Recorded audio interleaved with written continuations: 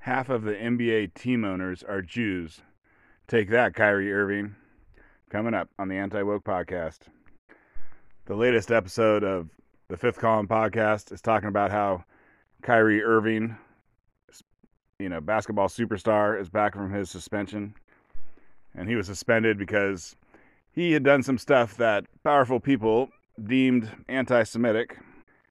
And on his first game back, hundreds of black Hebrew Israelites showed up around the stadium that he plays at to support him.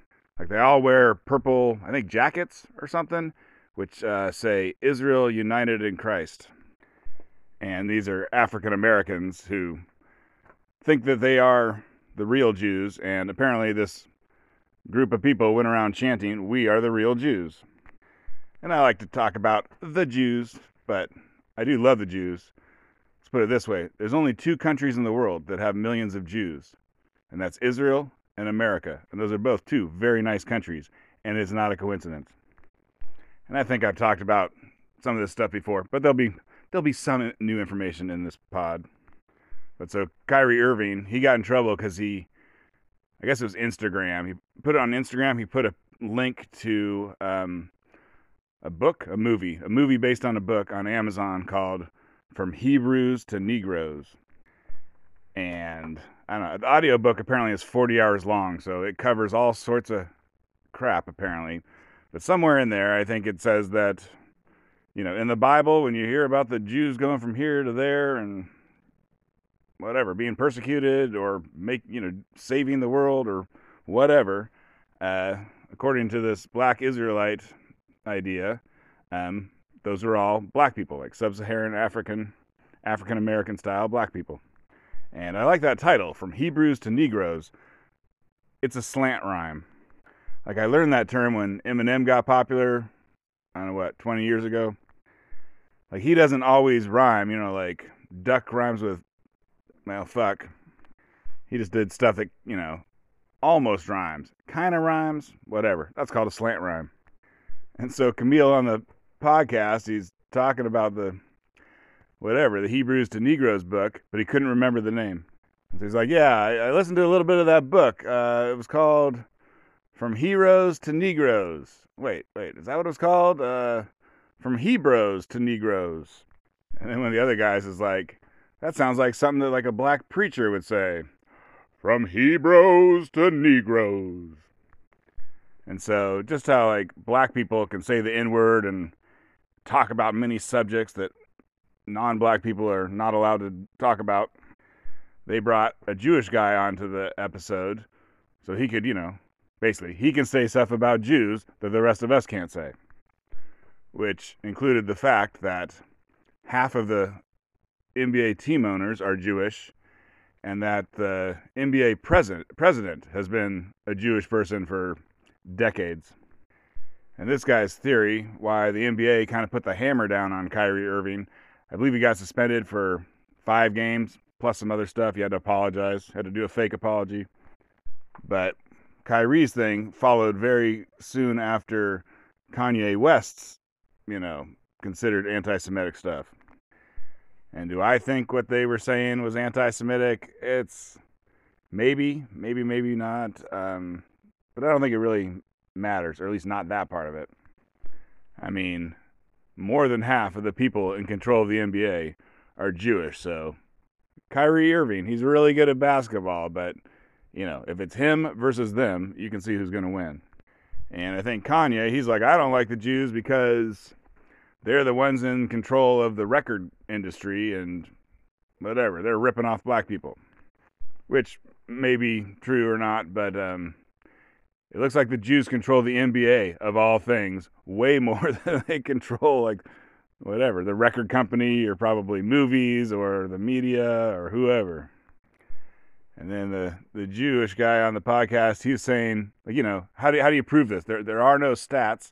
Don't go looking for the stats. But he was saying that a lot of the black NBA players do not like Jews. How many is that? We don't know. But it would make kind of sense. It's like, they are trying to get money, ouch, out of a Jew. When they are negotiating their multi-million-dollar contract on the other side of the table, the person trying to not pay them the millions is a Jew. So, yeah, probably not going to be super fans of each other. And then Dave Chappelle hosted Saturday Night Live, I believe, last Saturday. And he got up and did the opening monologue, like 15 minutes long. It was hilarious. And kind of the basis of it was Kanye West controversy with the Jews. And so apparently on Saturday Night Live, I don't know if they, maybe sometimes, I think sometimes they write the monologue for you. But apparently sometimes you can write your own monologue, which is what Dave Chappelle did. And so he turned in a fake monologue. He's like, here, this is what I'm going to say. They checked off on it. And then he went out there and did a totally different monologue. And SNL hasn't been funny since Trump got elected. I mean, they weren't that funny before that. I mean, they were hilarious in the, early 90s. But after Trump got elected, it was mostly just like jokes like, Trump, what a bastard, am I right? And the audience would roar with, not laughter, they'd roar with applause, which is what you do when you agree with someone, but what they said wasn't funny. But I think Dave Chappelle, he must have come in there, him and his crew probably wrote a bunch of skits. And so when they came in there, Saturday Night Live had, there's probably 30, 45 minutes of funny stuff in that episode. I highly recommend. Go on YouTube, look up the Chappelle Saturday Night Live skits. I mean, they're great. There's a barbershop one. There's another one where a white guy plays Dave Chappelle's part for him. Like, they wrote a skit where Dave Chappelle does a bunch of black stuff, and then the white guy has to go in there and say the lines for him. And, obviously, it's like, oh, and now the next line is when you say the N-word. It's like, I ain't doing that. But Kanye got canceled, sort of. I think Adidas and, I don't know, anyways, various companies broke ties with him. And he went from being worth like $2 million down to $2 billion down to half a bill. And apparently a while back he was on a podcast with like some other rappers, ones that I never heard of. And those rappers are just covered in gold chains. And Kanye West to them, he's like, you know why you wear gold chains and I don't? That's because you're a millionaire and I'm a billionaire. But so Kanye West got kind of canceled. Kyrie Irving got a little bit canceled. I mean, they're both smashing all the tang they want. Living in a giant house, flying private jets, etc. But for various reasons, it looks like Dave Chappelle is not really getting canceled. And like, first off, you can't cancel Dave Chappelle and his fans, like I think they did do that. Dave Chappelle, I think, was going to some giant theater to do a comedy special or show, and they canceled it, and so he just rented another giant theater, near that one, and did a show anyways. So hard to stop that. And then people really tried to cancel him because he gets a bunch of money from Netflix, and so he did a comedy special, I don't know, 2 years ago that was talking about trans people, and people tried to get Netflix to cancel him, and instead Netflix told its employees, if you can't handle stuff that you don't like on Netflix, then this may not be the job for you. And then the more interesting things that why Dave Chappelle isn't getting canceled and people aren't trying, one of them is I think people are getting tired of this. People who do canceling are woke. They're on the left, and they're, upper middle class white people. And they don't feel super comfortable canceling black people. And so, it depends on who you ask, but Jews, they're kind of like whites. A lot of people think Jews are white, especially black people. Whoopi Goldberg got very mildly canceled for thinking that, 6 months ago. But it's a slippery slope. If you cancel, if you cancel black people just the way you cancel white people, it ain't going to be just those 2-3 guys. In fact, there's going to be tons of guys, that would get canceled. And so I think people saw where this was heading. They were getting tired. They're getting tired of doing this thing that they don't want to do. 1, yeah, 2, yeah, a third, I don't know, because then if we do a third, we're going to do a fourth and a fifth, and then 5, 6, 7, 8, 9, 10, 11, 12, 13, 14, 15. And, black people are the coolest, right? I mean, they just are. I've talked about that. They're the coolest.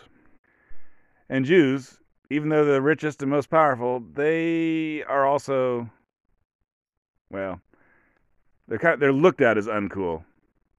I think sometimes by themselves.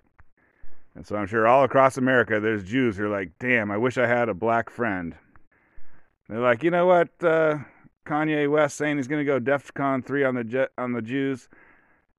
That's not exactly the same thing as having a black friend, but I mean, they're talking about us. It's whatever. I'm living in their mind rent free. Probably the best I'll ever get. And then one of the recent Glenn Lowry, the Glenn Show podcast, was talking about all this stuff I'm talking about here also. And Glenn, he's a black man who lived in Chicago, I think he's like a teenager or a young man, like in about 1962. And he's like, all this stuff about the Hebrew Israelites and blacks are the real Jews. He's like, I heard all that. He's like, I'm not saying I agree with it, but I heard all that stuff. All people around me all over the place in 1962 Chicago were saying that kind of thing. And then he went to Israel. I think he did like a world tour of speaking engagements. But anyways, he went to Israel a few years ago or something. And I believe the name of the city is Dahoma, like Dahoma. I don't know. Look it up. Hebrew Israelites, Israel city, something like that. I think it's Dahoma. Maybe it's Dahona. I'm going to call it that because Dahoma sounds too much like Dahomies, which is that African slave trade movie the other day. But anyways, he went to Dahona or whatever it's called, and there's like a whole community, a whole bunch, I don't know how many, basically African Americans who believe that they are the real Jews. They moved to Israel, and they moved to the city of Dahona, and Israel does not let in immigrants like America does. And so they went, it was all highly illegal against the laws to just move to Israel. You can't normally do that unless you're a Jew. But, the Jews in Israel are very similar to the Jews here, and so they had this uncomfortable situation where you could either kick a bunch of black people out of Israel, or you could just say, you know what, let them stay, and then, no one will call us a racist. And so that's what they decided to do. They got to stay. And there's this theory that black people dislike Jews because they're white. And so there's not a million studies and polls asking black people how they feel about Jews, because obviously that's forbidden knowledge. You might not get the answer that you were hoping for, woke professor who's doing the study. But there was a study, and it was hard to read. It was very, very scientific. It's the only one I could find. But the answer is black people dislike Jews more than white people. So they dislike them extra. But I can't remember exactly how much extra. It was something like they dislike them an extra 0.3 standard deviations or something that was hard to parse. So then they're talking about how crypto and the NBA are kind of in bed, at least two ways. So one thing is, I think crypto companies bought a bunch of stadium naming rights. I guess the Lakers play in a stadium that's now called Crypto.com. And then there's the recent crypto crisis with FTX and SBM or whatever. Anyways, that guy is Jewish. I don't think he has that much to do with the NBA, other than I think he maybe bought the naming rights to the Miami NBA team. But I guess let's put it this way. The most famous crypto scammer ever, by a factor of 100, is a Jewish man.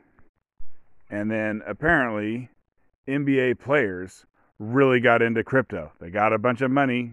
They're easy to scam. They didn't, you can decide why they're easy to scam, but they are. And so apparently NBA players writ large have lost a ton of money based on crypto scams. And so when they look around for someone to blame, who's it going to be? Another thing Glenn was saying, that I think from like the 50s to the 70s, there were like Jewish neighborhoods in, big cities, New York, etc. And those kind of became black neighborhoods. And I think the Jews kind of, they moved out, as they got richer, they kind of moved out.